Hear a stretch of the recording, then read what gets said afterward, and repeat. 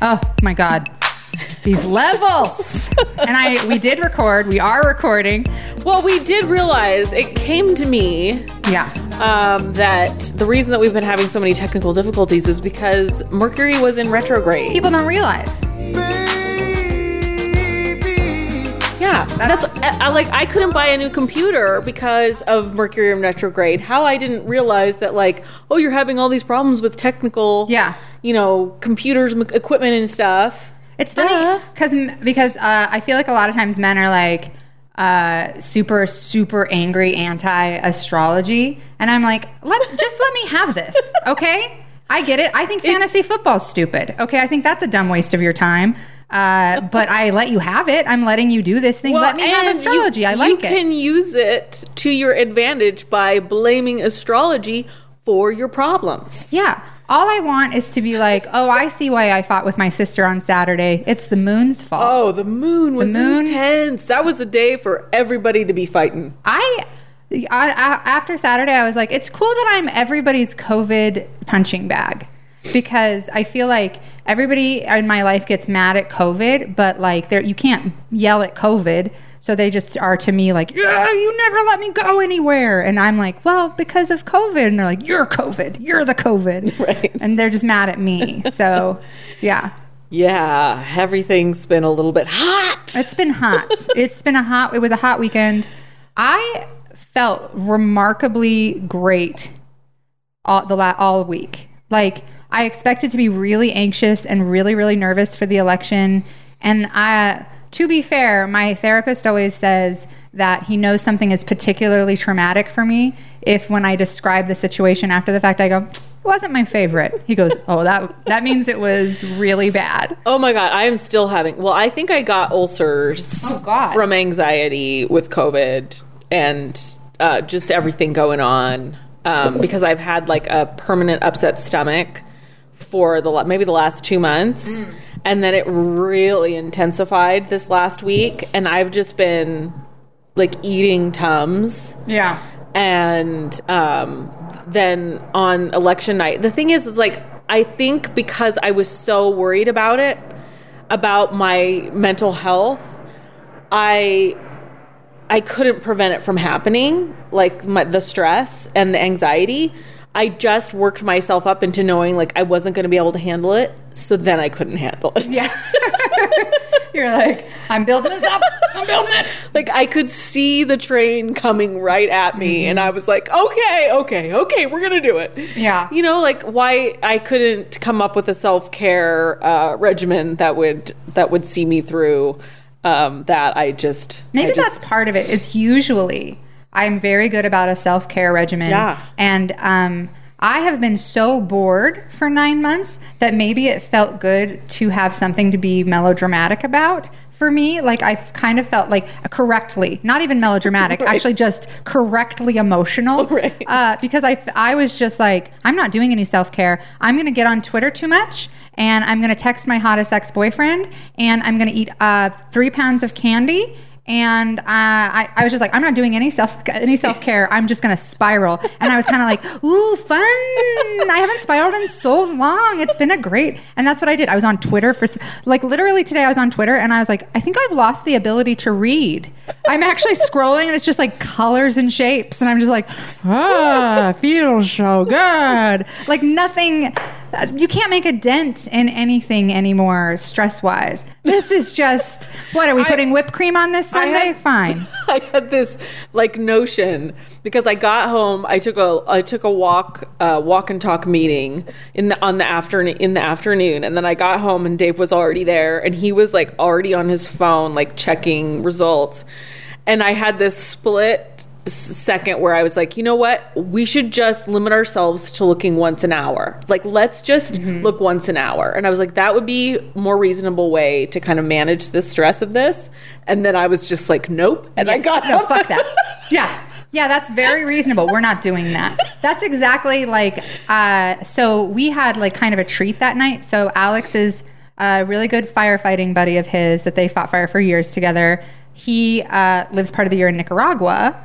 So he's been trying to go down to Nicaragua for like since fire season ended, and they finally gave him the go ahead. So he's been quarantined for 2 weeks. He went and took a COVID test, got a negative result, and then came straight here to stay the night with us. And then he flew out the next day to Nicaragua. But it was like the first time I've had someone in my house since March. Right. And it was so amazing and fun. So like I was like, let's not watch a lot of the election coverage, but then we put it on. We watched all night until like midnight, and we watched all of it. But also it was kind of later.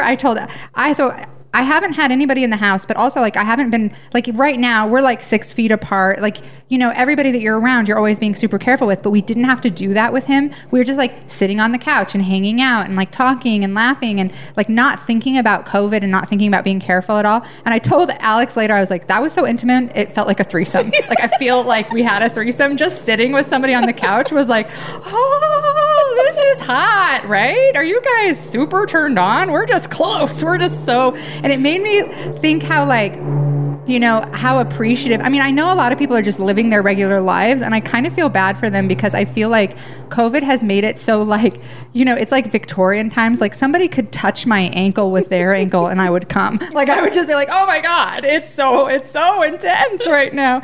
But it was crazy. But it was also part of the reason I think I wasn't stressed out because it just felt so good to have someone else in the room. Like it just felt like such a little gift and such a treat. And also that way you're kind of like joking around and talking, and, you know, instead of just being hyper aware of that, it was kind of like, it was like a little party. It was like, oh.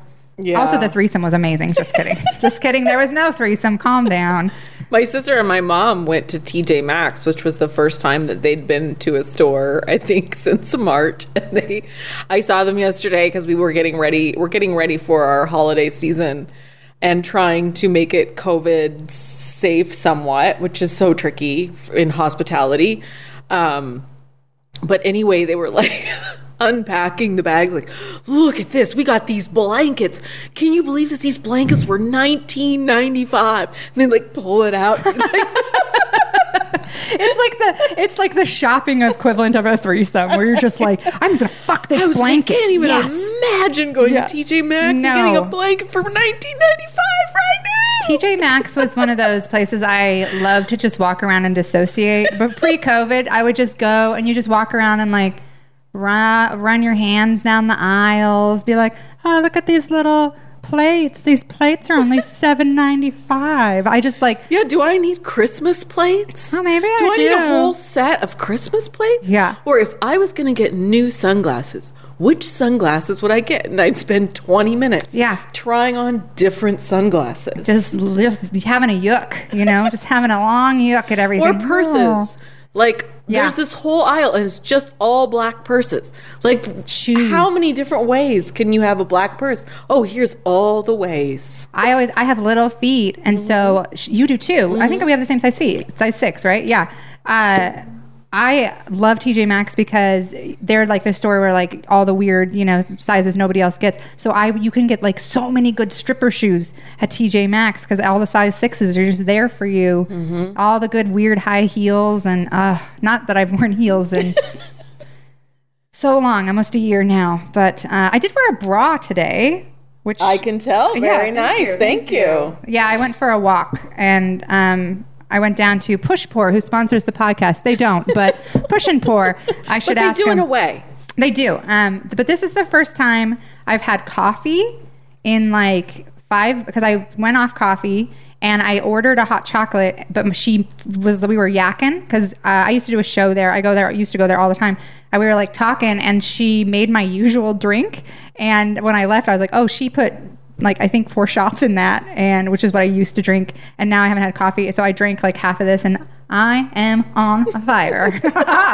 Why have you not been drinking coffee? Well, because I have this, renal tubular acidosis thing going on, and one of the big things is staying away from acidic things like tea and coffee. So I would drink coffee and immediately feel like garbage, and so I'm trying not to there's a lot of stuff I can't have because it's acidic or makes your body more acidic, but But yeah, I haven't had it in so long, and it was, and I haven't missed it. It's not like I've been like, oh, I miss it so much. I kind of was surprised that afterward, I was like, oh, definitely this is poison. Like as soon as I quit drinking it, I didn't even go through like I had like a little bit of headache for like a few days, but immediately my body was like, oh, thank God, because I've been drinking coffee since I was like 10, and like like 2 cups a day. And even when I'm on the road, I'll drink like the garbage hotel coffee in the lobby, and I drink it before shows. Like I would probably have like a pot or 2 of coffee throughout the day because I just would drink it all the time. And now that I don't drink it at all, like definitely poison, for sure, bad for your body. Like my body was like, oh God, thank you. Yeah, Dave said to me the other day when I was complaining about my stomach, he's like, do you think that it could have anything to do with the coffee that you're drinking?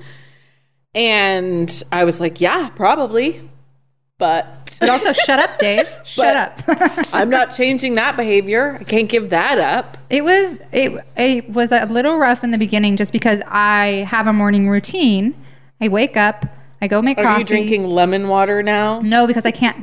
So my body can't process acidic foods and make them alkaline. That's like the issue, basically. So lemon water is worse. It's actually worse. It's really bad for my body. That's the thing that rich women who don't eat food drink. Yeah. And it's always in the morning. I get up, I have my lemon water. I do some yoga. I do my gratitude list. Yeah, exactly.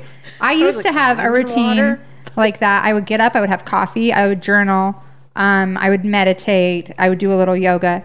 Now that I don't have coffee in that routine, the whole thing is falling apart. I'm like, I get up, I like wander around for 2 hours going, oh, I don't know. Yeah, I would have to fill that with something. I think it would be easier to give up alcohol than it would be for me to give up coffee. Yeah. And that's, I gave that up too. So it's like, what's left? My life is just based on beverages, pretty much. Yeah. LaCroix. Yeah. All that. You got all the good. Yeah. I know. Well, what about herbal tea? Yeah, I can have herbal tea. Yeah. Yeah. So I have ginger tea. That's what I do now. I'll get up in the morning. I have a cup of ginger tea. And then I like just wander around looking for purpose for about 8 hours, hoping something or someone will make me feel like I did pre-COVID. But, it's... Oh, you got a little wasp on you because you got these beautiful, colorful shoes. Don't get stung on the podcast. That's too much drama. That's too much drama for our listeners. after this week. Oh, did we ever explain what this is? Did we do that last week? Did we explain what Couple Skate is? Yes. Let's just do it again in case we have any new timers. So Couple Skate is a podcast. You can find it on my SoundCloud. There's old episodes, and now there's 3 of the new ones up. But we had a podcast for very many years together. It was kind of an early original Emma podcast. Early original Emma podcast, and was very popular and fun. It's on iTunes and SoundCloud and everywhere. But then we started doing it again. But then we didn't really tell people what we were doing. We just started doing these live streams, and then we were like, why do we have to explain everything? Oh my God. But yeah, you can find the old episodes on SoundCloud and on iTunes, and they're a lot of fun. And then also there's 3 or maybe even 4 now up. So yeah, that's good. Yeah, and so we met because of now everything's old now that we're in COVID. It's like it was 20 years ago. Storytelling. So I think we met through a storytelling event that you used to do. It was like a monthly storytelling event, and I was a storyteller on that event. And then I went back and did the event a couple more times, and over the course of that, we became fast friends. Yeah. And you were always the host and really funny, and my stories were always humor-based tragedies.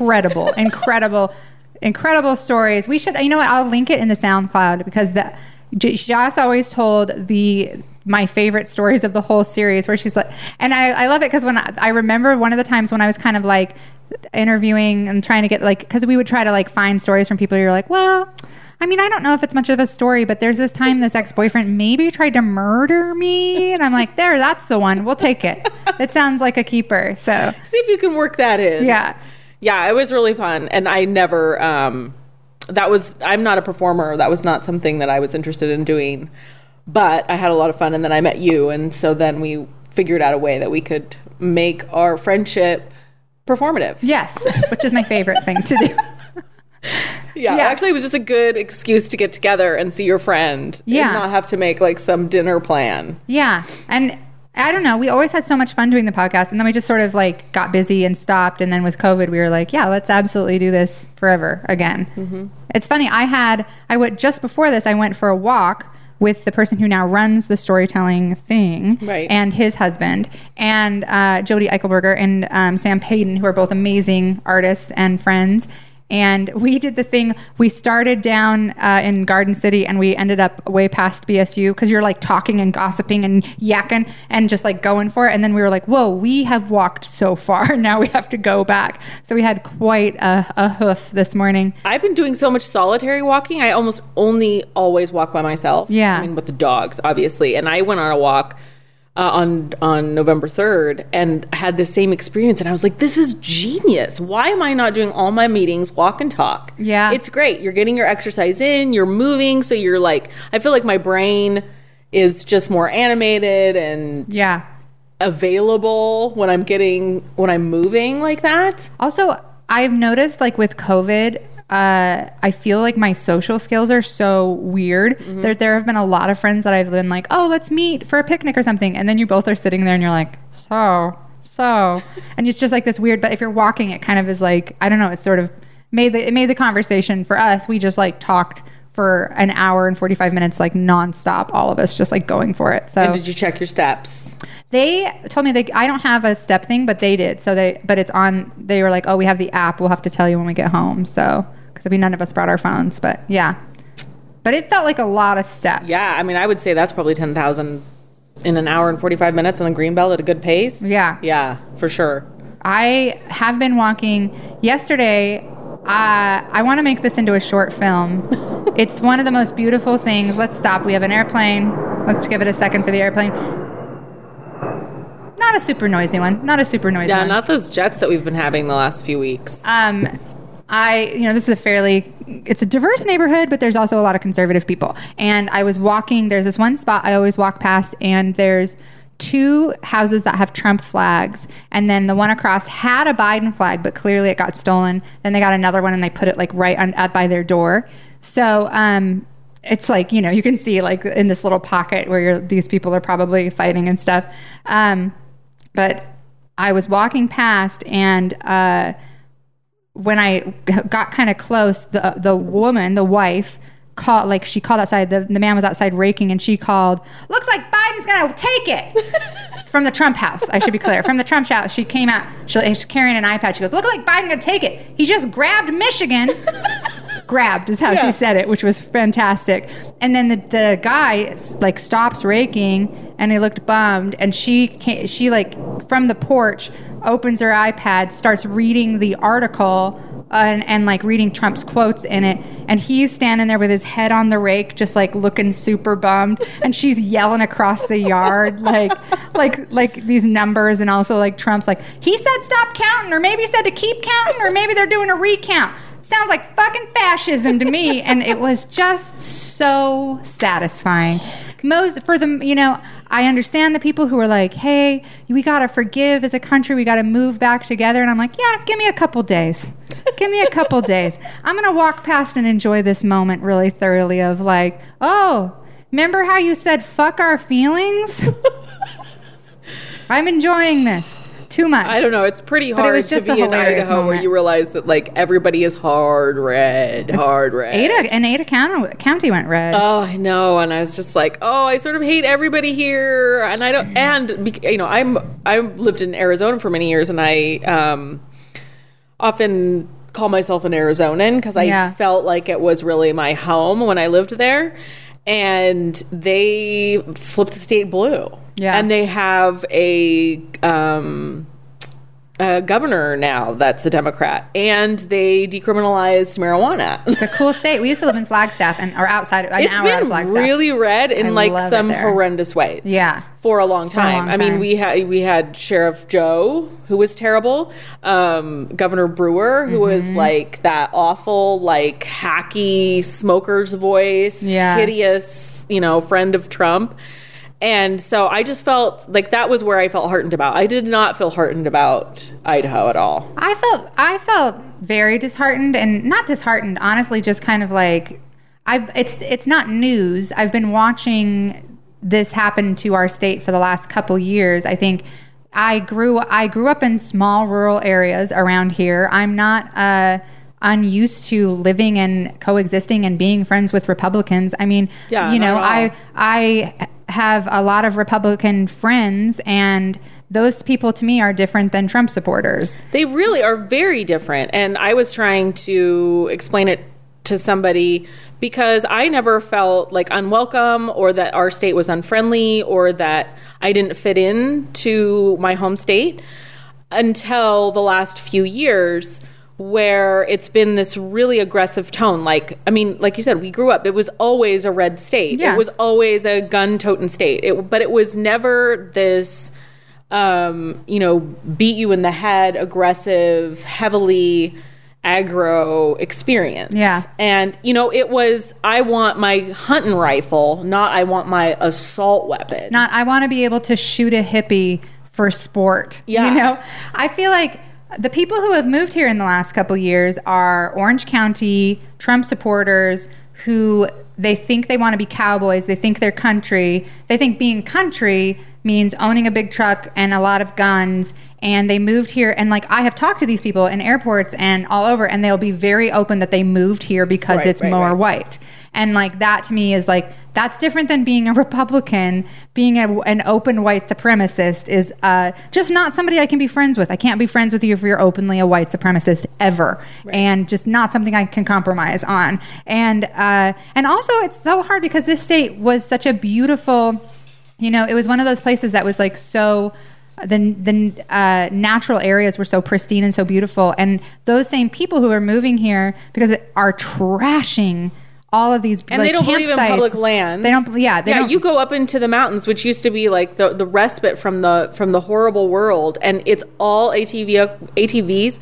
It's huge pickups. It's loud litter and trash and everybody and Trump flags absolutely everywhere. And I grew up with Republicans who were they were always more environmentalist than they realized, where they were like, I don't like these hippie blah blah blah, and you'd be like, well, do you believe in preserving public land? Well, of course. Right. Do you believe that we should pack it out when we camp? Oh my God, of course. Do you think we should preserve the streams for salmon and do all this other stuff? Because they're fishermen and they're hunters, so of course they're pro environment at the end of the day. And this other group that has moved in here is so rough on the land and so rough on natural places. Like, there's a hot springs we have been going to since I was a kid that last time we were up there, they were like, it's a hot springs meant for like... They've actually closed many of these natural resources places, public places, because they have been so decimated. It was trashed. Like, for... 100 years, these have been places that we've been able to go and enjoy, and now within the last 4 years, no more. Yep. There's a plane. Bring it in. Bring it in. And welcome to our state. I feel really torn about it because I don't want to be an unwelcoming person, and I don't want to be like, the state is only for me. I'm a 5th generation Idahoan. You can't come here. Yeah, I'm but not on one the of those other hand, people. it's like, but I don't feel welcome in my own state. No. So when we were down at the Black Lives Matter protest, which we had gone to quite a few of them and to the vigil and stuff. And then the last one, I had been like, okay, I don't for health reasons, don't feel comfortable coming down anymore. But we ended up going down because, a lot of the Black Lives Matter movement here is a lot of young people, and they were down at City Hall doing the thing that they'd been doing for months, which was, protesting outside while there was a meeting. And then all these Trump supporters with guns showed up trying to intimidate them. And I went down just more because I'm like, I feel like an adult person needs to be down there standing in between these two groups, not because I felt like I know how to deal with conflict. I do it every day in my job, and I felt like somebody needed to be there to help protect the BLM people, and it turned out to be right. Like, it was scary down there, but those people were like threatening and being physically violent, and it was just, I was like, I hate this. This is what our state is now, is like, I don't know, a bunch of people, brute force. And so we were down there. The point of that was we were down there and some guy came up and got in my face and started screaming at me to go back to Portland. And I was like, bitch, I'm from Salmon. Like, my family's been here forever, you know, and yes, obviously we're not Native American, not Native Idahoans, but we've been here a long time, and I don't even think that has value to it. It's like, who cares where you fucking moved from? But like, Jesus, don't tell me to go back somewhere when I was like, you know, born in one of the smallest, shittiest places here and got out of it. You're not gonna tell me anything. I survived salmon. Right. I went to Caldwell High School. I married an onion farmer. Fuck you. It's been, the last few days it's just been, but I still, you know, I don't know. It's a funny, like, I had been like, I don't even want to talk politics, but how do you not today? How do you not end up like saying something, you know? Because what else do I have going on? Oh, I went for a walk. I know. I think that's why I didn't have anything in my notes, because I was like, well, there's just nothing else that I can talk about because this is so all consuming right now. Let's talk about. How was your Halloween? I was just going to say, let's talk about Halloween. Okay, first, I have to say, the costume you made for your kid is top 10 costumes for me. I loved it. Asshole. I am so like, this is one thing that Bodhi and I have really over the last few years we've really bonded over, which is our love of Halloween. I love to dress up. I love an elaborate costume. We love to decorate. Like, we like candy. And so once I finally convinced Bodhi, probably when he was about 10, that you don't just like buy some shitty plastic mask and then go trick-or-treating. So I was like, whatever you want to do, we will do it, but we're going to make it by hand. So this year, because of COVID, I kept asking him. Usually we'll start at like the beginning of October and figure out his costume, and then figure out like what needs to be, you know, engineered, what needs to be sewn, what needs to be sourced from a thrift store. Like, it takes a while, but we make him a great costume. And he said, no, I don't want to do anything for Halloween this year. I'm 14. I'm too old. He is gigantic. He's like your boys. Whereas, you know, he's taller than me and he's, you know, big. And so I think he's a little self-conscious about going trick-or-treating. And I was like, I understand. And it's COVID and we don't know what we're going to be able to do anyway. So we did no costumes. And then on Friday night, Halloween's on Saturday, he tells me, oh, well, I think my friend and I want to go and maybe, you know, ride our bikes around the neighborhood in costume. And maybe they were like, my neighborhood was awesome. They set up so many cool, like, this one lady did this giant spider web, which had candy bags on the spider web. Idea. There was like candy launchers. There was candy tubes. Like, everybody was really cool about it. So I think he had seen those things kind of get set up, and he was like, oh, I really want to. So then I was like, okay, well, what do you think you want to be? And he pulls up a picture of, I kid you not, Evel Knievel. Oh, okay. No problem. I have that in storage. I mean, like, being from Idaho, Evel Knievel was a huge part of my childhood. Yeah. And so if you don't know Evel Knievel, please go look up a picture of Evel Knievel, because he looks a little bit like Elvis. He has a white polyester jumpsuit that has this kind of V of red, white, and blue stars. He has a cape. And he has like the helmet matches, matching helmet. Not just a costume you can throw together in 15. I was like, fuck, where the fuck am I gonna get an Elvis jumpsuit, you know? And so I thought about it and I was like, okay, well, we can figure this out. He had bought a helmet at a garage sale this summer, and so sorry, we're watching a parking job right now. But then I saw that there's also some stilts there. There's stilts. They almost hit the stilts. Chip, hey, stay here. Chip, stay here. It's none of your business. None of your business, Chip. Stay out of it. The stilts, the whole parking situation, none of our business. We're just sitting here with microphones and you know. Y'all want to be on a podcast? Okay. So I told Bodhi, well, we can do, this may not be like the costume like in years past, but I went to the fabric store on Saturday morning and got amazing. I mean, there's so many costume fabrics now. I was just like, oh shit. Like, so they have like this like rubbery red shiny fabric and like a sparkle blue fabric, and we ended up going with a black theme instead of a white theme because Dave had a leather jacket. And so I just made this like harness to go over the jacket that was the stars and then the cape. Wait, all of this, I saw the picture. All of this you did Friday and Saturday? I did it all Saturday. That is wild because that was an amazing costume. I'm blown away that was one day. It was a ton of sewing. That's like crazy. It's more sewing than I usually even do for a costume because I lined the whole cape. So the cape was like black leather with the X on the back. That's the red, white, and blue stars. And it looks a little bit Confederate-y. And I did it. But that, like, you did your best with that. But then, no, that was like his thing. Yeah. That was what's on the back of his cape. And after I saw it, I was like, I wonder if it was supposed to be just like all American or if it was supposed to be Stars and Bars. Stars and Bars. Yeah. I don't know. I don't know his politics well enough to say. I don't either. And so I was like, I hope that doesn't look too Confederate because it was not intended to be. It's supposed to be like 70s motorcycle guy.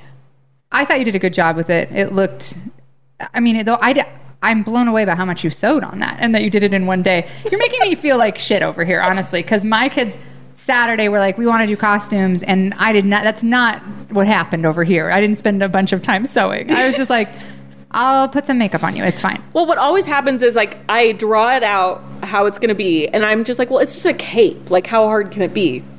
But those things always take so much longer, especially if you're engineering. You're not sewing from a pattern, you know? Oh, and so I was still working on it at like 5:30. That's very impressive. And I was like, okay, Bodhi, because I wanted to get his picture in his costume before he went out, but while it was still light out. So I'm just like, and he did his own helmet, which he did very elaborately. He did, yeah. With duct tape. And it took him all day. That's amazing. Yeah. And he's like, do you think I should just leave this? I was like, you should definitely just leave it because that is so much fucking work. Yeah. That's your helmet now. Yeah, that's what your helmet looks like.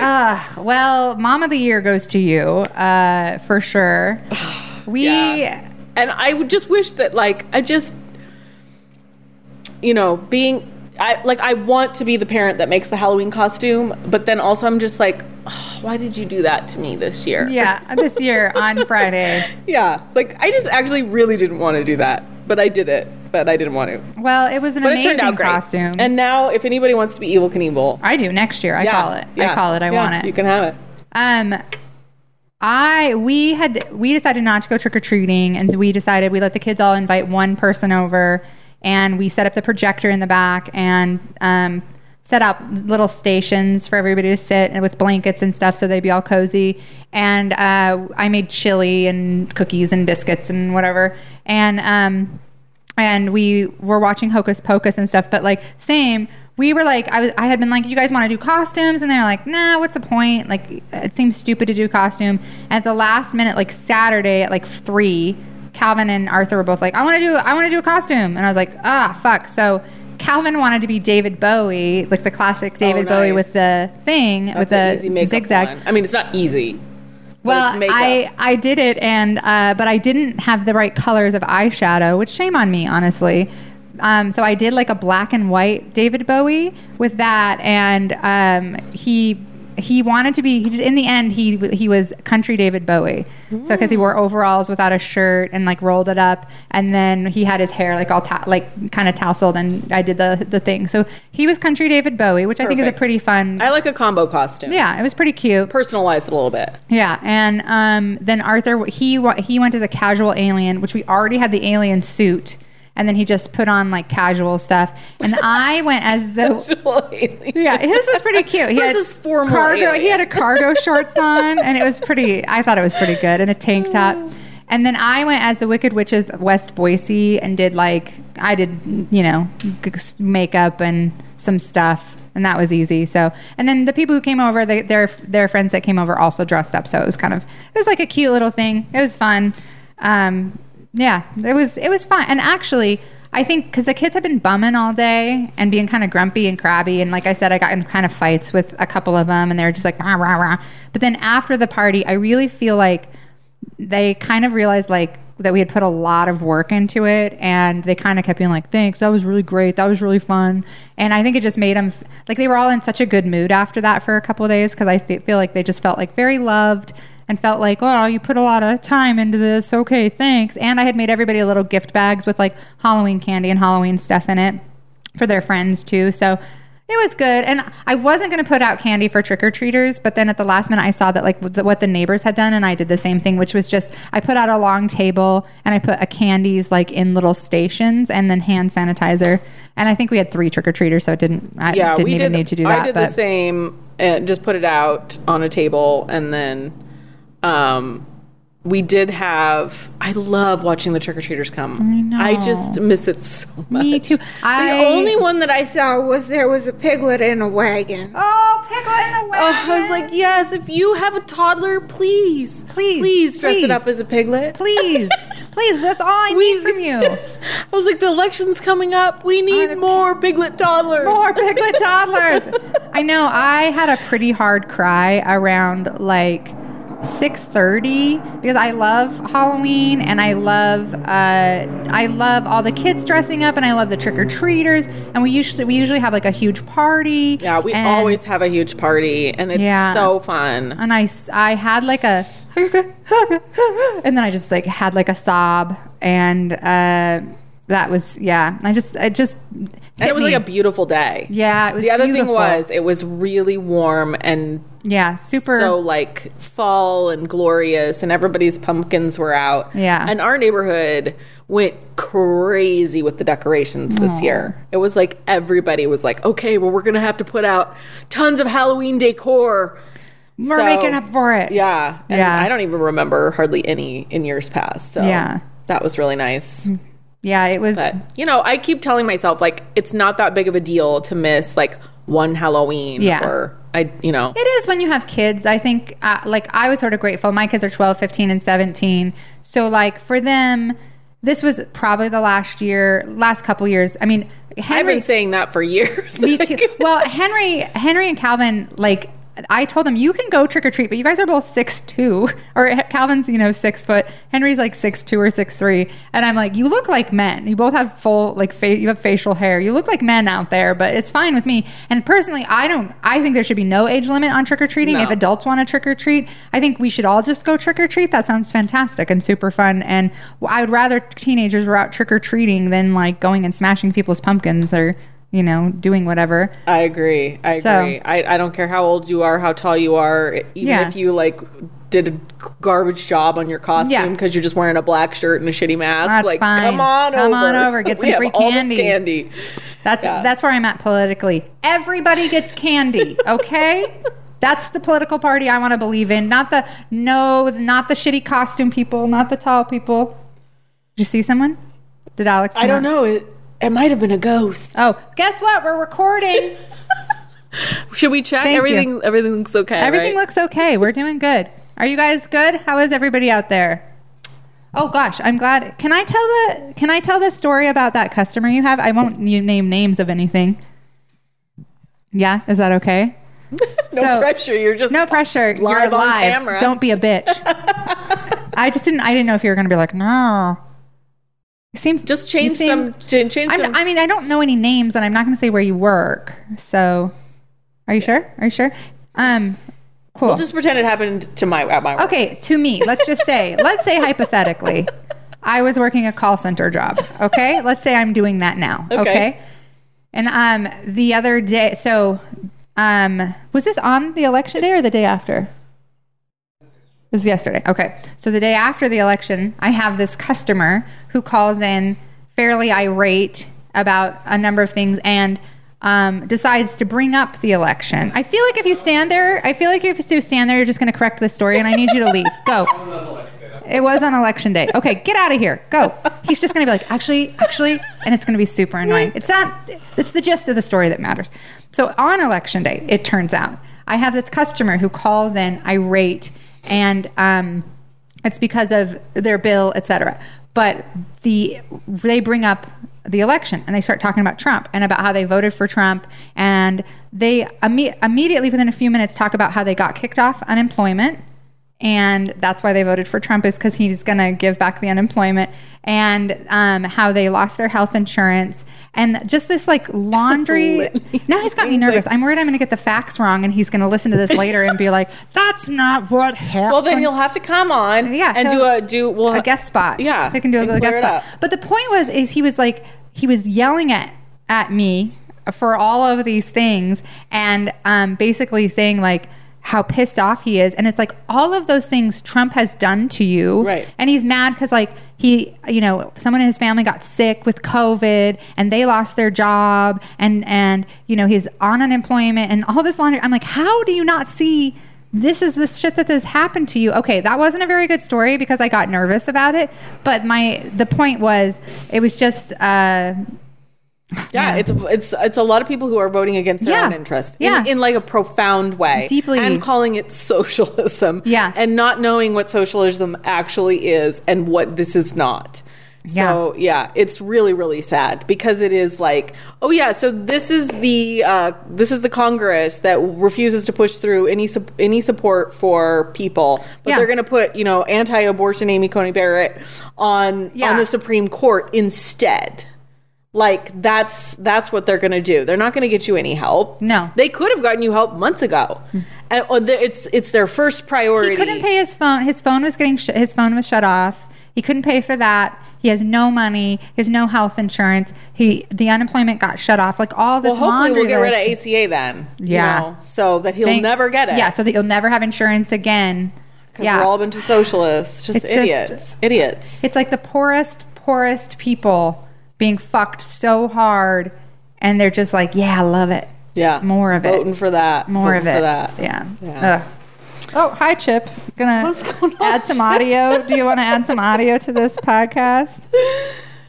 He was quite ill. Oh, no. Really? He's moving a little slow. He is. But that's his normal pace. He, the day after Halloween. Did he get some Halloween candy? Because the kids were all outside. He shot out into the yard, and then he was out there. Usually if it's a little breezy, he's back in pretty quick, but he was out there for like a half hour, and I finally was like, where's the dog? And I went out there, and he's just like eating wrappers. He doesn't care. It doesn't have to be candy. He will eat a wrapper if it smells like candy. So he's been not feeling so good for the last few days. Just kind of a little iffy.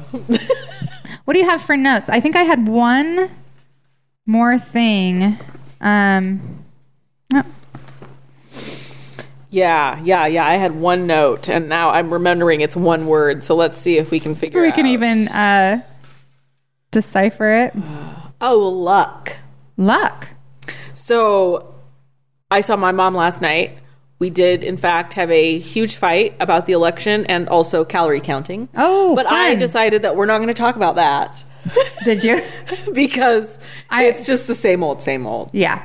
But I'm in a huge fight with my anti-vaxxer sister. Yeah. And I was like, but we just can't talk about that. Not if you want to. It's like if you want to maintain the relationship, for one thing, it's kind of like it can never, if it gets out that I talked about something on the podcast, my God, I'd be dead meat. But yeah, it's also just like, you can picture it. The phrase I just said to you, you can picture the fight that we had. So there it is. My mom, the two quotes of the night were, my mom said, it was once again a choice between two horrible candidates.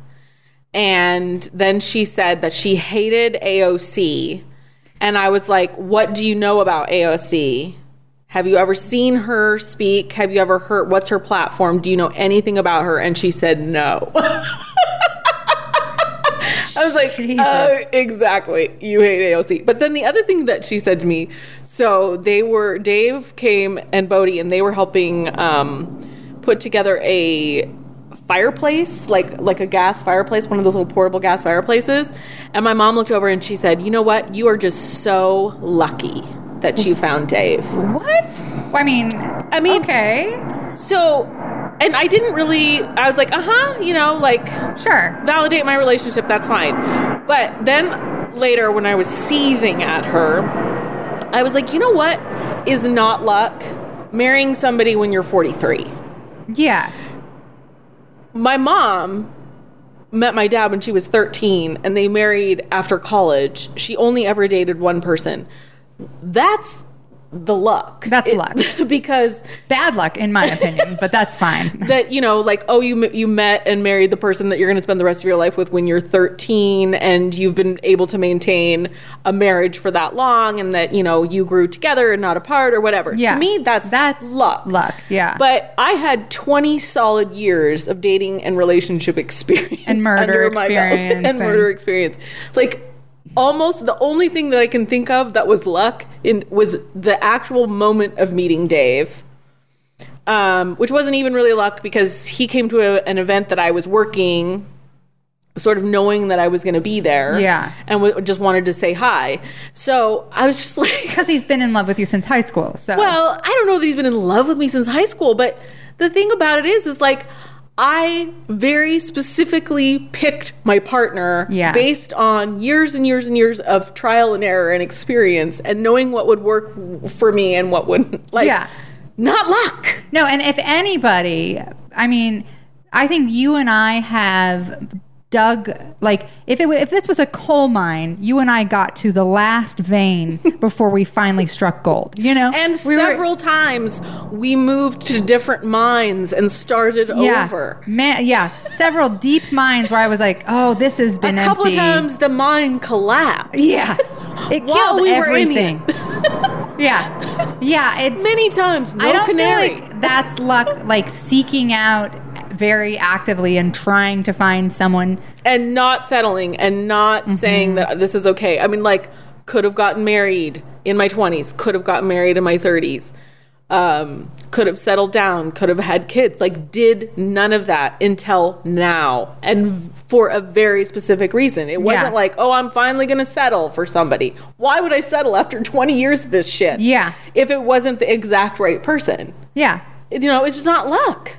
Yeah, it's not. It's a choice. Luck makes it sound like I had nothing to do with it. And like Dave had nothing to do with it. Like, oh, it was just like made in the stars. I mean, congratulations to you. If you can make a relationship out of, stardust. Yeah. And also, I mean, luck, but saying you're lucky is like, I really love Dave and I really love your relationship. And I'm so happy for you guys that you're married. But I also feel like, he's a divorced dad, and you guys, we're all middle-aged. So being like, you're so lucky. You're like, he looks several years older than he actually is. It's like, I did great. Like, you are lucky. I feel lucky a lot of times because I feel like, man, it's a hard go if you really are just like attracted to men. And you like being with men because there are so few decent ones. Like, I have friends who are still looking. Yeah. Friends in our 40s who are like, still dating, still trying to find a decent guy, still just looking out there, and who have never been able to meet and match with somebody who is also honest and kind and not, a gross abuser or steal from them or manipulate them in some way or have shitty political views. And it's like, it is very hard to meet a man who isn't going to harm you in some way. So that sometimes I feel lucky about, although I feel like that shouldn't have to be a luck factor. That's just like, that's almost more like bad luck, that most of the gender you're attracted to sucks and is a pretty rough go. That sucks. Or only, oh my God, all my friends in LA, it's so funny. All my women friends in LA are stunningly gorgeous. They're all in there. They're like 35 to 45-ish, and they're all like, you can't date as a woman in LA because every dude down there thinks they're a 10 and only dates 22-year-old Instagram models because there's so many beautiful women there. And so they're all like, I'm too old. I'll never find anybody. And I'm like, you're 36 and you're hot as, come to Idaho. You'll bump into a firefighter within 15 minutes. You'll be fine. There's dick for days up here. Like, I think it depends on where you're at. Maybe there's like, more men somewhere to date. But except men in general always give themselves 2 to 3 more points than they should have. For sure. I mean, anywhere you are. I don't know that I've ever met a guy who thinks he's less than a 7 or 8. Yeah.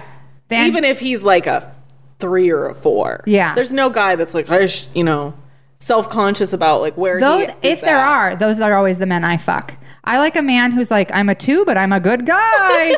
I'm a nice man. I like a man who knows he's a 2, but who's just very happy to be there. He brought you flowers. He's very excited. I like a humble, ugly man. Give me that over a good-looking asshole any day. Because also I'm not really much of a looks person in a lot of ways. Like I've dated a really broad swath of people, and I like people who are kind. No, I'm not really into the looks too, because the problem with that is, so like you already have this this phenomenon of guys thinking they rank better on the ranking than they do, and then if they are actually good looking, then they're like, I'm unstoppable. Oh yeah, I am like this, amazing. Like anybody should, like I should be with a celebrity is what they always say. I love when guys like that age, because it's so fun to watch. Like I'm thinking of someone specifically, and I'll tell you a name after this and we'll have a hard laugh. But someone in our community who for many, many years, very good looking guy, is still, in my opinion, a very good looking guy, but who he places a lot of value in looks. So for him, aging has been a devastating, like really hard thing. And also he only dates much younger women. Okay. So he's 45 maybe now. I know he's older than me by 5 or 6 years. So we'll say 45, 46. And he has been dating these younger women, and he fell in love with this woman who was like 26. And he has always had a lot of power in our community, has always seduced a lot of women, has fucked every woman in Boise except for me and you. And are you sure? I'm positive. Because when I tell you this name, really, for real, so we're gonna throw our heads back and have the meanest cackle. But watching him, so I've known him for a lot of years, and maybe it sounds like I hate this person, but I don't. We've been friends for a lot of years, and in that friendship way, where like I know you, I know who he is. I'm like, you're one of these men whose ego is so wrapped up in this like seduction and performative, I don't know. So he started dating this woman. She's 26. She's beautiful. She commutes from here to LA. She's an actress and a model and a writer, and she's very talented and lovely. And he fell in love with her, and she was kind of like, okay, thanks. And he was talking to me and he was like, she thinks I'm an old, like, that's how she thinks of me, is like, I'm just some old guy. And I was like, you are, that's what you are. You're just an old guy. What did you think? And he was like, but I've always been like really good looking. Like, I'm just, I'm in good shape. I'm still blah, blah, blah. I'm like, it doesn't matter. You're still an Age old takes guy. Us all and he like was telling me like, I'm just starting to think like maybe it's time. And I was like, this is the guy that eventually he settles down with someone age appropriate who's 31 or something, and who's like, I think I'm just ready to settle down. And you're like, because nobody 22 would date you anymore. Oh, but if you look hard enough, you'll be able to intimidate someone into dating you or thinking that you're like older and wiser, and it'll be, you can play daddy with someone. Sure you can, for sure. There's like a never-ending stream of 22-year-olds who are willing to take that leap. Yeah, who are looking for. Yeah, I mean, I dated plenty of older. Yeah, I did too. My notes, I realize this is the wrong notebook, and now I'm trying to remember what the other one, because I had like 2 or 3 things written down. Oh, okay. Here's one. Listen. Remember we said we were going to do National Novel Writing Month? Yes. But it turns out instead I'm just going to write poetry and eat M&Ms. So I hope you were not.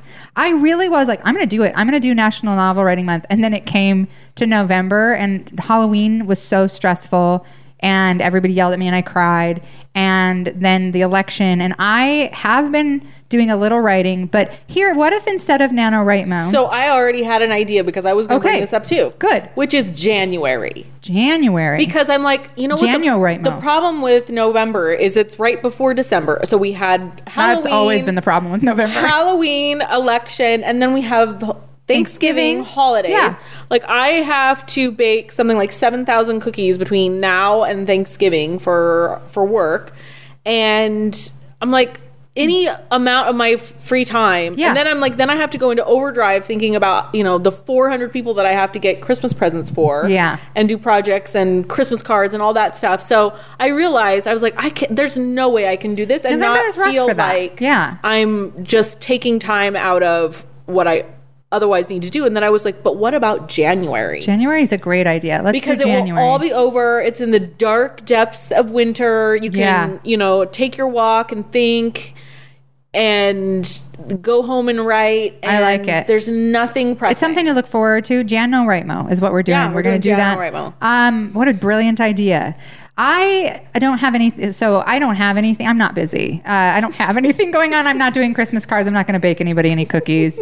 Nothing. That's nothing. part of my work. Yeah. So that's not for fun. I have no reason to not do it other than I just don't want to. I don't feel like it. It just feels like a funny, weird time that is still so unsettled. And maybe by January we'll feel a little more. A little more. But I did feel like, I've still been reading Ray Bradbury's wonderful Zen and Writing book. And he was talking about how a big way he was able to do a lot of his writing and find a lot of his ideas was he does these like word associations. And so every day I go for a walk and I come back and I write one poem about my walk. And then I sit down and I do these like word associations where you just like you pick one noun and from there you write lists of nouns and I've been doing that. So I was like, instead of NaNoWriMo, what if I write lists, which is what I really like to do instead of writing, because I love to write a list. So National List Writing Month. Yeah, it's what we're doing. I'm gonna. I like that, but I heard I was listening to a podcast and they were interviewing somebody who did NaNoWriMo or whatever, and she said you can't write a novel, but you can write 7 pages, and 7 pages is a chapter. Ooh. And so rather than thinking about like, I'm going to write a novel, which is always like so intimidating in terms of just quantity of words that you have to produce. She's like, write 7 pages. Just write 7. Yeah. And then write 7 more. And then if you write 7 pages, you have a book. I like that because I tend to get excited in the beginning and then I get really overwhelmed by the actual project when I write stuff. Yeah. Even like right now, so I finished the Book of Holy Fuck, which was my Patreon project, which I was releasing partially on the Patreon. That's done. And no, none of those are the right ones. But thank you. You're so sweet. Are you watching? You're an angel. No, I don't know where it's at. It's one of the little ones. It has a unicorn painted on it, I think. Or an angel, something like that. Unicorn, an angel. Yeah, I can't remember. But yeah. So what was I saying? I can't remember. You get intimidated by writing. Oh yeah, but thing. I like it. Me too. And I finished the Book of Holy Fuck stuff, and I should be editing that right now, but I kind of dug into that and was like, oh, I just couldn't quite throw myself at it yet. So I was like, yeah, I don't know. That sounds like a fun way to do it. Is just be like 7 pages at a time. I have a lot of stuff that. So part of the problem with the Book of Holy Fuck was that, it's memoirs, a lot of it's narrative nonfiction stuff. There's a lot of stuff that as I was releasing stuff on the Patreon for the Book of Holy Fuck, I was like, I ended up not publishing a lot of stuff that I kind of realized I was like, I don't know how comfortable I actually feel sharing some of this stuff for legal reasons. Because I have some stories that are like, that'll get you sued for sure. And then I also, like a lot of it was stuff that I was like, I guess that this is more personal. It was an interesting experience because like I had planned for a lot of it to be a lot more all out. And then maybe partly it was because I got a lot of people who subscribed to the Patreon specifically because they were sure I was going to show my boobs, and were messaging me being like, I'm here for the tits. I'm here. When do the tits come? I'm here for the tits. And it was kind of like I had some nudes I had planned to release, and I was like, you guys took all the fun out of this, and now I'm not gonna do it anymore. Like there was like a whole part of the book that was much more vulnerable that in the end I was like, oh, you guys don't get to see any of this actually. And a lot of the writing was like that too. Like I had some chapters that were going to be like the stuff like, from when I was an erotica writer, I was going to release some of the old stories in the book and stuff. And I, in the end, just felt like maybe this is too personal and some of it's mine. So I've been thinking about fictionalizing some of those stories so it's easier to be like, Jane. Right. Well, that was actually I kind of had the exact opposite problem. Why, you have a black neighbor. in I this? do. Wow, nice. I know. We have a very diverse neighborhood. That's great. I know. I can't imagine like being black and living in this neighborhood because we have so many shithead, asshole redneck people down the street this way. It gets rough over there. There's two neighbors two people in my neighborhood, and they put up a Black Lives Matter. They have a 6-year-old daughter who is the most adorable thing, and she came running out of her house the other day, and she said, "Hi, my name is Birdie, and I'm black and I'm beautiful." Oh, my heart just broke. It was so sweet, and I was like, "Yes, you are. You're so beautiful. Amazing. You're so fun." But then they have a fucking neighbor that put up all of these anti-BLM, homemade anti-BLM signs. Yep. And I was just like, really? That's where you go with this black family next door to you? Yeah. Who, what could you possibly have against these people? Yeah. I was just so horrified. And I thought, oh, poor Birdie. She has to see that. And that's there's down the street there's one house, and that he's the "Don't Tread on Me" guy too. He has "Don't Tread on Me" flags and Trump flags and all these things, but he has a bumper sticker that says "exist," instead of "coexist." Yeah. And the X in it are assault rifles, and he has a bunch of the play on Black Lives Matters bumper stickers, and he has a flag that says "Blue Lives Matter" with a skull on it, and it's like your job is equivalent to a racial identity. It's rough in spots over here, so. I can't even.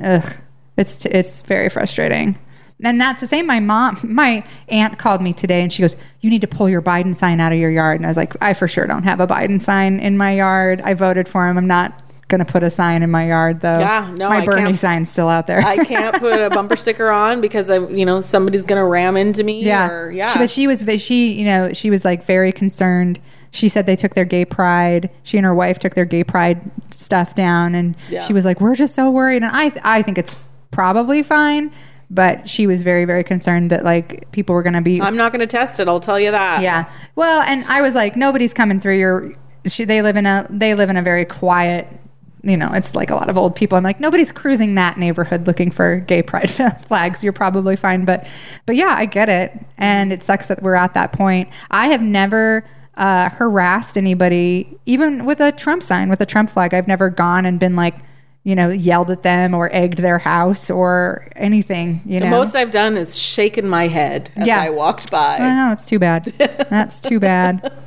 Yeah. So back to writing, I have kind of the opposite problem in that the work that I'm doing right now is fictionalized, and it's very specifically based on actual people in my life. Oh, wow. And I've been worried that it's too close, and that I'm working out a lot of my aggressions by painting these characters poorly. Awesome. I think that's great.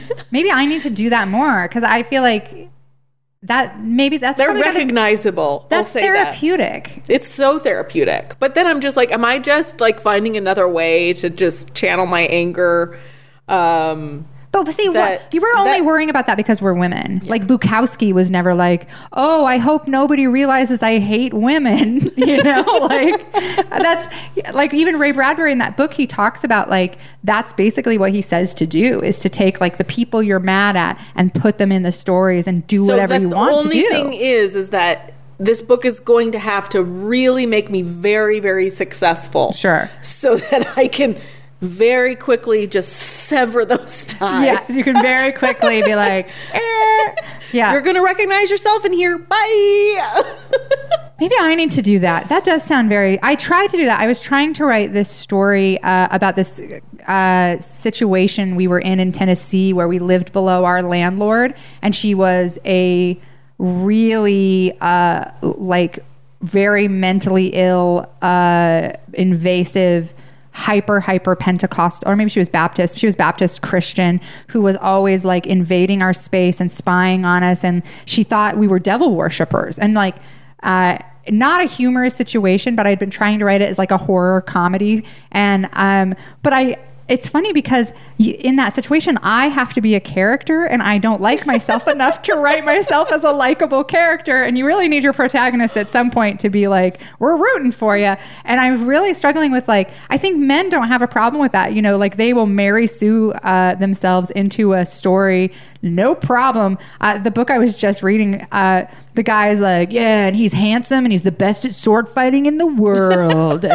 And he's got pecs for days and women suck his dick all night. And it's no problem with that.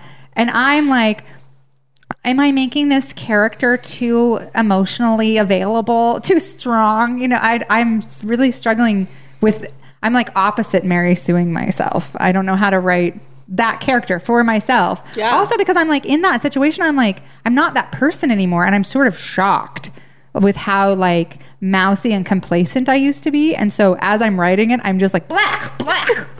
Why would you act like that? Why would you do that? So I'm working through being mad at myself. I'm going to put myself through a meat grinder at some point during the story because I'm so frustrated.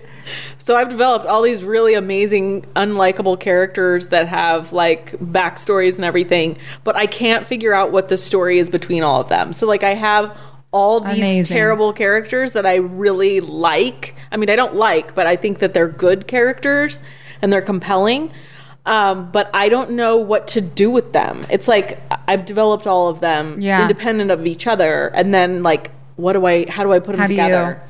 And I'm also not one of the characters. Oh, see, yeah, maybe that's... So I'm like inhabiting each of these different, trying to find motivations and things like that, which is therapeutic, trying to figure out like, why are people like this? Yeah. But yeah, the story isn't coming. It's hard. January. January. You know what? That's a January problem. Let's not worry about it a whole lot. Oh, fuck, we're out. Man, we always lose a thing. It must be like a certain time. I feel like we get to the same point. It must be an hour. Do you want to resume your last stream where you left off? Oh, someone called me. That's why. Who called me? Who called you? Whatever. Shh. Okay, we're back. Hello. Idaho seems to be loaded with hot MILFs, is a note we just got from Keith. This is the viewership we're hoping Nazis for. and hot MILFs. We were talking about writing, but what I was really wondering is, are we MILFs? Are we MILFs? And the answer, yes, in fact. Hoping to be. Oh my God. Full of I have a great 1.5. So the other day we were all hanging out and the kids were like, you know, they tease each other, they joke with each other constantly.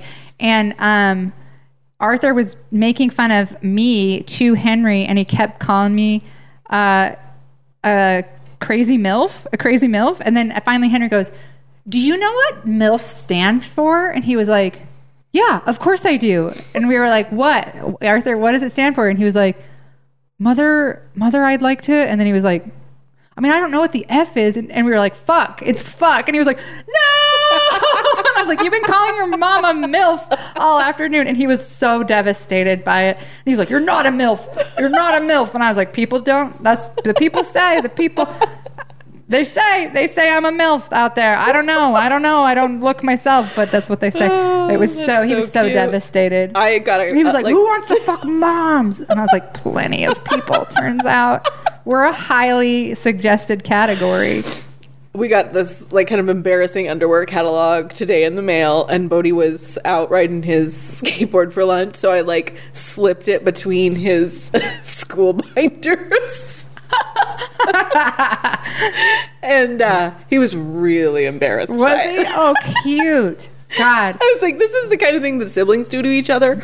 But Bodhi doesn't have a sibling, No, so I he feel like I needs- need to fulfill that role in some way. Well, and that's the difference between having one boy and 3 boys. Yeah. Is I could not embarrass my kids with that. Like, I would be like, haha, and they'd be like, who wants to jerk off to this first? And I'm like, okay, I'm embarrassed. Yeah, and there's just a really different temperament from Bodhi, too. Like, Bodhi's the kind of kid who just, like, immediately gets embarrassed. Yeah. Bodhi gets embarrassed when other people are embarrassed. Oh, I have that. We can't watch any, like, cringe comedy or anything where somebody is not even just humiliated, like just slightly embarrassed, he gets up and leaves the I am room. that way. I am exactly that way. It's because I'm codependent, and I swear, That's probably because why Bodhi like I is can't too. watch Borat because even though the people he's embarrassing are unlikable, it makes me so physically uncomfortable to see. First of all, like he's being rude, so I'm like, he's being rude. What happens when you're rude? Like I get so panicky, and then also like. The people that like he's humiliating people and they don't realize, like I hate that stuff. I hate prank shows. I hate prank shows partly because I don't like comedy where somebody is getting harmed. That's just not my Yeah, thing. I I don't don't like that care either. for that. Also, like my kids really like Impractical Jokers, which I occasionally funny. I get the idea, like they're pranking each other more than other people. But to me, that show, I'm like, could you just leave these poor women alone? Like the women they're pranking are just trying to go about their day and work their minimum wage job. And they're like, I just think boys are so unfunny and dumb. And they're just in there like, oh, guess what? What if I put on big shoes? And the woman's like, yeah, those are big shoes. Anything else? And I just always feel like, can women just live? Can you just please leave us alone, please? So the kids love that stuff. So I'm with Bodhi on that. I don't like. Yeah. So then he laughed and was embarrassed, and then I think he actually did look at the catalog, and then good for he came back. He's like, "Oh, I was going to show you this really funny quote." And it had like a woman and a man standing there in their like pajamas holding a pet. And the quote was, protect the pet population, spay and neuter your pets. Bob Barker. Wait, I don't get the joke. I don't understand. I have no idea why he thought that was funny. But he thought it was hilarious. That's- a Bob Barker quote about which we heard thousands of times as children. Yeah. I don't get And it. he wanted to show it to me. So he It's- got the humor in the catalog, but it was in a unfunny quote from Bob Barker about spaying and neutering pets. How funny. It's like, did your dad have Playboys around? No. I remember like, No, my dad had fancy art magazines oh, okay. that had, nudes, but they were, Tasteful nudes. yeah. My stepdad had Playboys, and my sisters and I were fascinated. It's fun. My brother wanted nothing to do with it. He was like, he was surrounded by too many naked women as a child and doesn't care for any of that, even though he's straight. But we were like fascinated with it. And I remember like reading the cartoons. And also, like, those were the times, those were the years where the nudes were like, the women had giant bushes. Oh, like from here to here bush. Just so much bush. Yeah. I was always like, big God. naturals and a full bush. That was the 80s. And not a lot of airbrushing. No, those were the good years. Then you had this, have you ever done the thing, have you ever looked at the centerfolds from every year? It's a fascinating, because you have like the 60s and 70s, you have women who like, they look like normal people. They have like a fold here and there and some hair and a freckle. And then in the 80s, you start to have, I guess at like early 90s, you start to have, it's like fake tits. Okay, we're only doing fake tits. And they're all like hard, crazy big fake tits like in the 90s that were so popular. And it's a really weird progression of like, I don't know what you'd exactly like, uncanny valley. Mm-hmm. It has that where you're like women, and like they start to be airbrushed, and like pretty soon you're just like, these look like mannequins. Yeah, like it just is so, it's kind of an interesting, like, I remember having a boyfriend break up with me in high school because I didn't look enough like Pamela Anderson. And I remember just like being devastated by that and beating myself up and being like, God, fuck me, right? Like, why don't I look more like Pamela Anderson? And now I'm like, Pamela Anderson doesn't even really look like, she just was so airbrushed into, yeah. So my high school boyfriend, who was the much older guy, really wanted me to be Isabella Rossellini. Oh, that's like, a hot, yeah. And I was like, okay, well, she is like a model, and she's European, and she's like middle-aged and sophisticated. Could you like, just be her? I'm just like, you're so selfish. I'm 17 from Caldwell, Idaho. Why aren't you a more sophisticated Italian model? Damn you.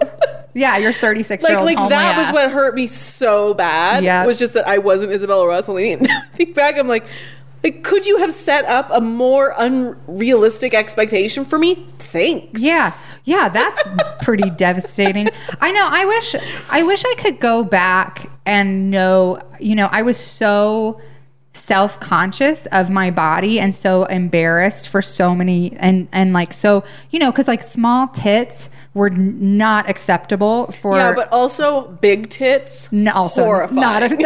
You couldn't have big tits, you couldn't have small tits. They had to be a perfect Victoria's Secret underwire C. That's all you were allowed to have for the 90s and the 2000s. You weren't allowed to have anything above or beyond that. I remember seeing the Victoria's Secret one year after, being indoctrinated my entire life with what boobs should look like, specifically by them coming out and being like, we're not doing underwear anymore. And they had this whole ad campaign that was like, no more underwear. And they like overnight were like, small tits are in. That's what we're doing. And it was all like these little like bralettes. And I had like just finally put on weight and was breastfeeding, and I was like, are you fucking kidding me? Now that I have big hangers, like now you're shaming big hangers? Like I've worked my whole life for these tits.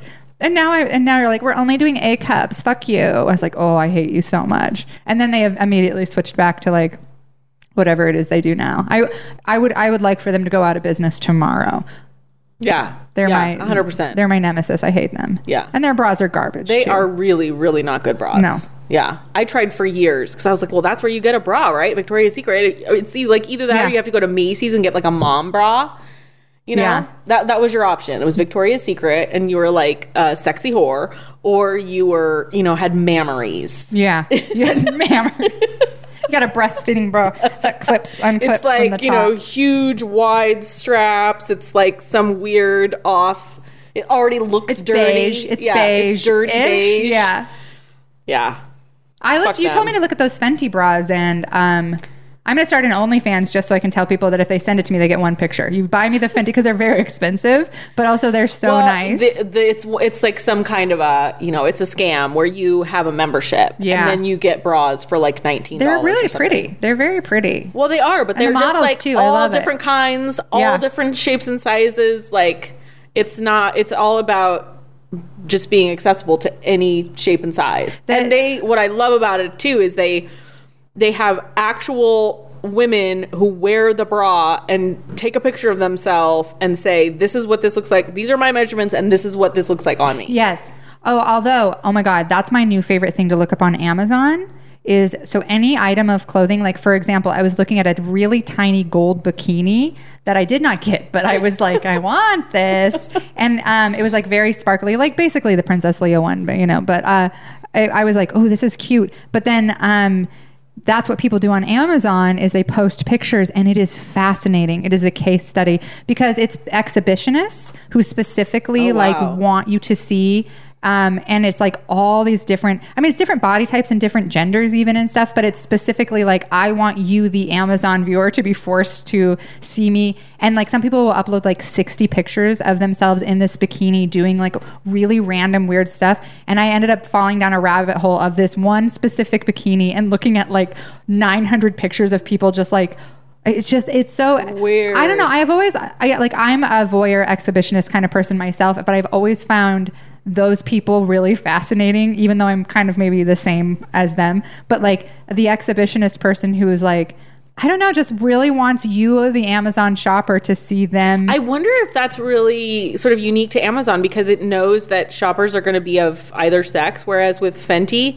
And then I was thinking about the other time that's really worked for me was the Rent the Runway dresses. So have you ever rented like a fancy dress for a gala or something or a party? Nobody invites me to those things because I'm trash. So. I usually have to go to like a gala a year, and I'm always like, I used to always buy a fancy dress and then be like, what the fuck am I going to do with this dress? Like I won't even buy myself a new pair of leggings, but I'm going to buy this gala dress. So I love the Rent the Runway dresses. We had a prom last year for the winery, and we all gone on Rent the Runway and like picked out dresses, and they do the same thing where they have, if you rent the dress, you take a picture of it and say your measurements, and it was so helpful to see how these dresses fit different like actual body types, because usually you only ever see it on the model, who is a very specific size that is not like any other person. No other person. I know. I love when, because But there hasn't been that same kind of like performance of the outfits, or, you know, and like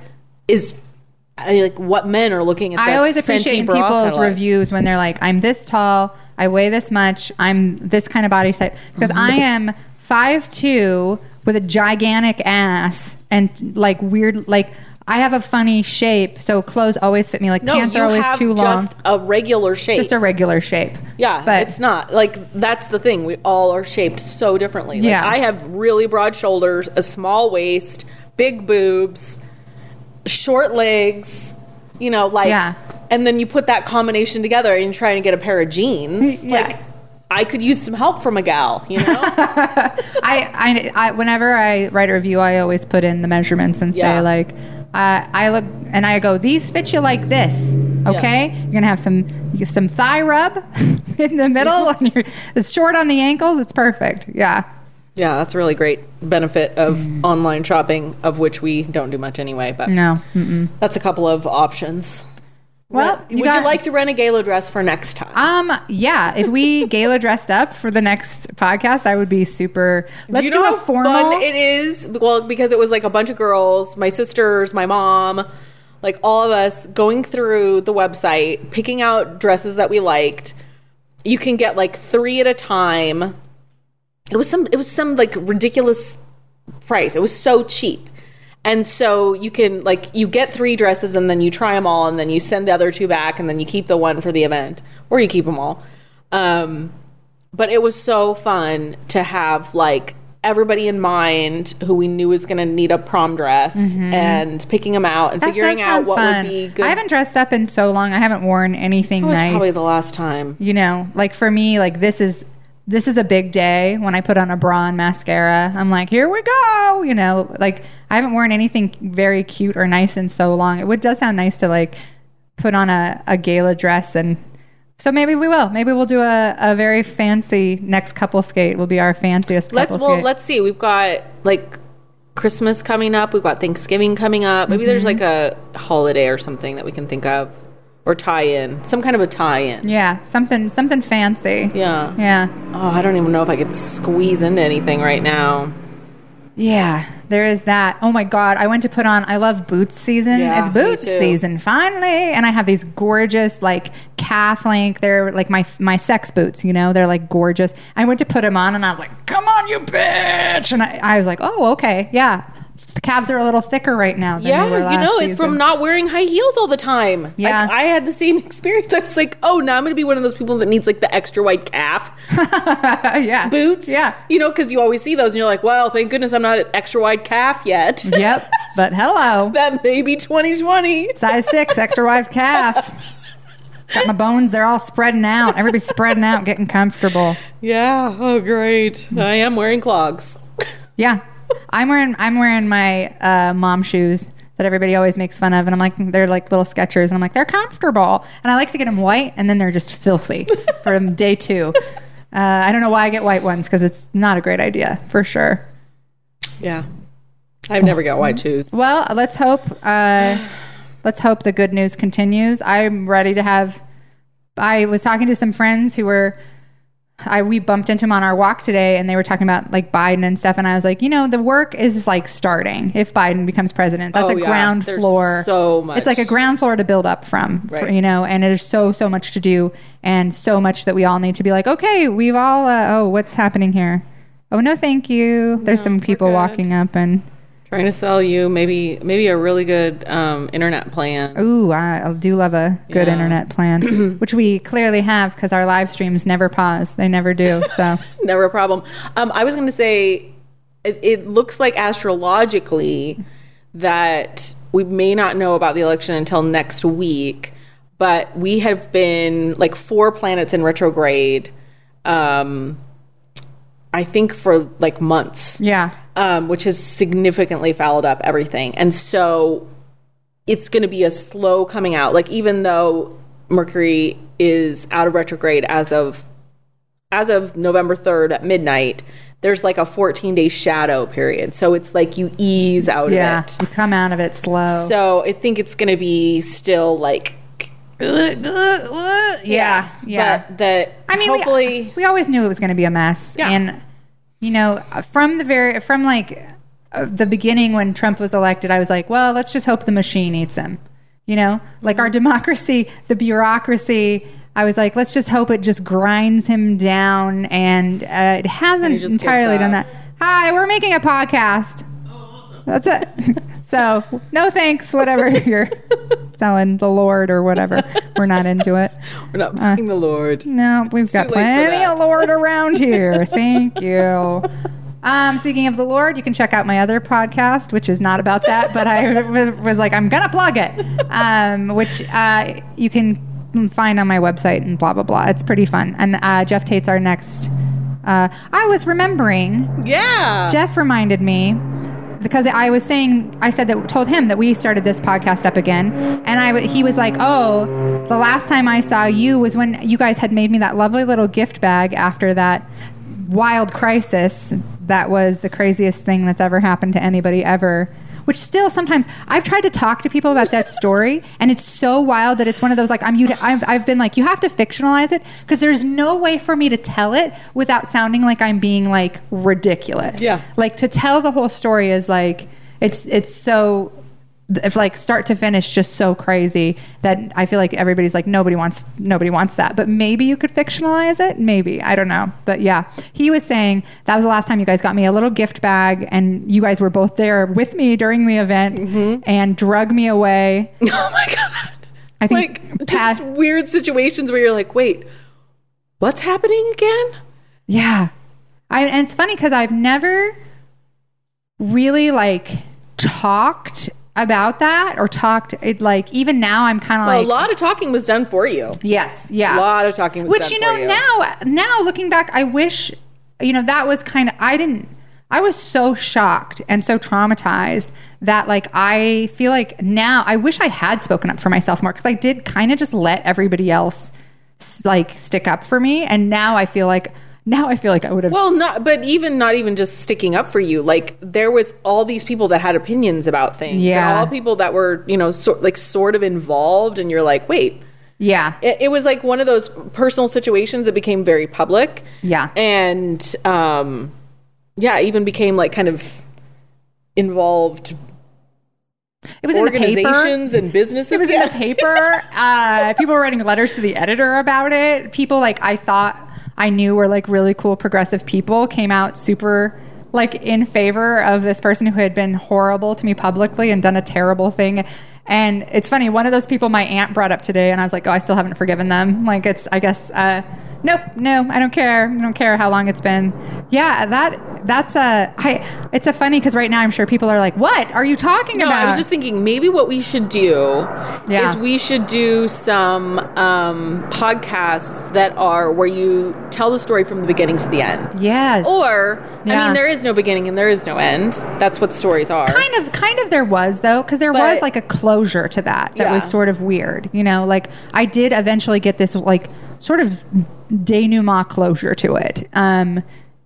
To some degree. So yeah, you could tell it beginning to end. Maybe we should do that. There's a few stories we should do that with, probably. Because I'm thinking all the stories like you refer to that are what are those called? Source texts. Yeah. They're basically the source texts. You're always talking about when I'm going to get murdered. Story. And then people are like, what? Murder. Let's do that. Let's plan maybe for the next couple. Maybe we should start doing one every week. Yeah. So that we can do some of the source material. Because I have always wanted to tell, because it's crazier even than the actual incident. Like there's so much stuff afterward that happened that people don't even know about. Like people I had to deal with after the fact telling me, you know, how to do it was so stupid. So I would love to we're going to do that. We'll do some long form stuff because we usually, that's been the format of this podcast, is to tell each other our stories. Yeah.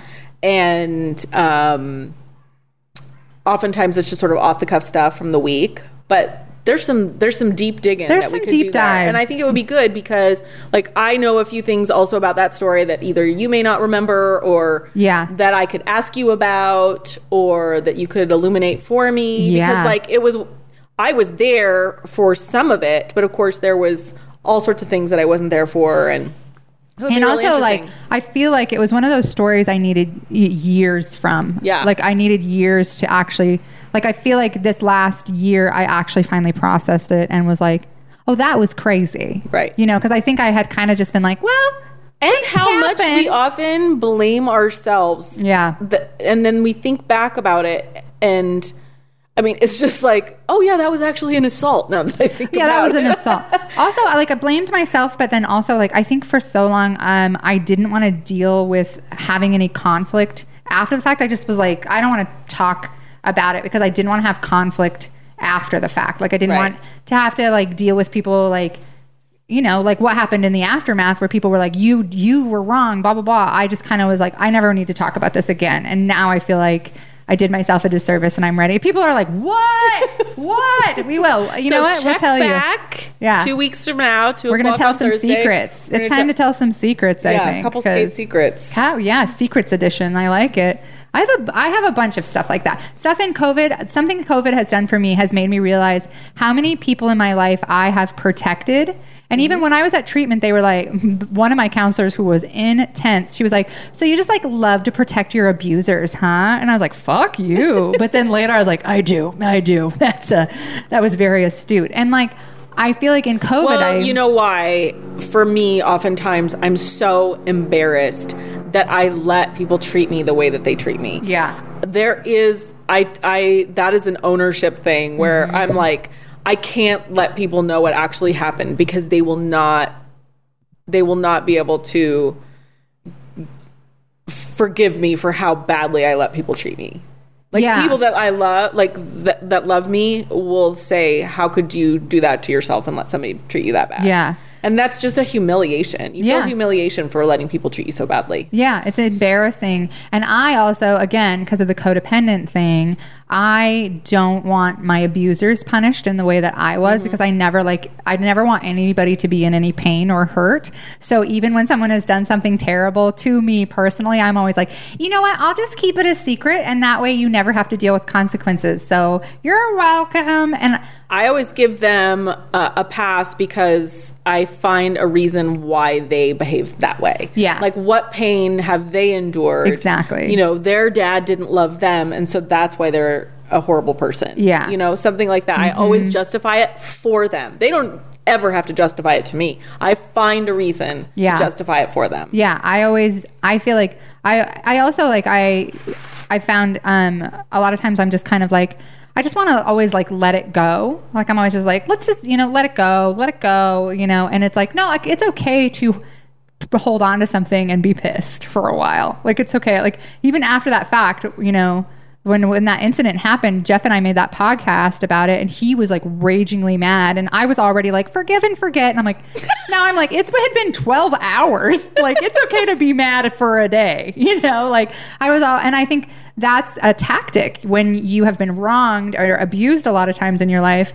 If it's so much easier to let things go than to stand up for yourself and be like, no, I'm going to make this hard for everybody for a minute, you know? And I definitely, like COVID, something in that has changed for me where I've just been like, oh, I guess it's okay for other people to be uncomfortable. I'm uncomfortable. Why shouldn't you be uncomfortable? You know? So, all right, with Secrets Great Edition. discomfort. We're doing it. We're doing it. Sounds good. All right, well, I think this is a good one. I had a good time. It was so nice to see you. I almost canceled because I was so feeling bleak. I'm glad you didn't. Now I know I just come and feel bleak and then I feel better. Yeah, that's what we do. Is you feel a little bleak, you come, you sit in the shop. We feel a little better. We talk to however many people. We find out we're MILFs, you know. Amazing. All the good things in life. All right. All right. Love you. Bye. Love you. Bye. We were recording the whole time. You're welcome, Alex.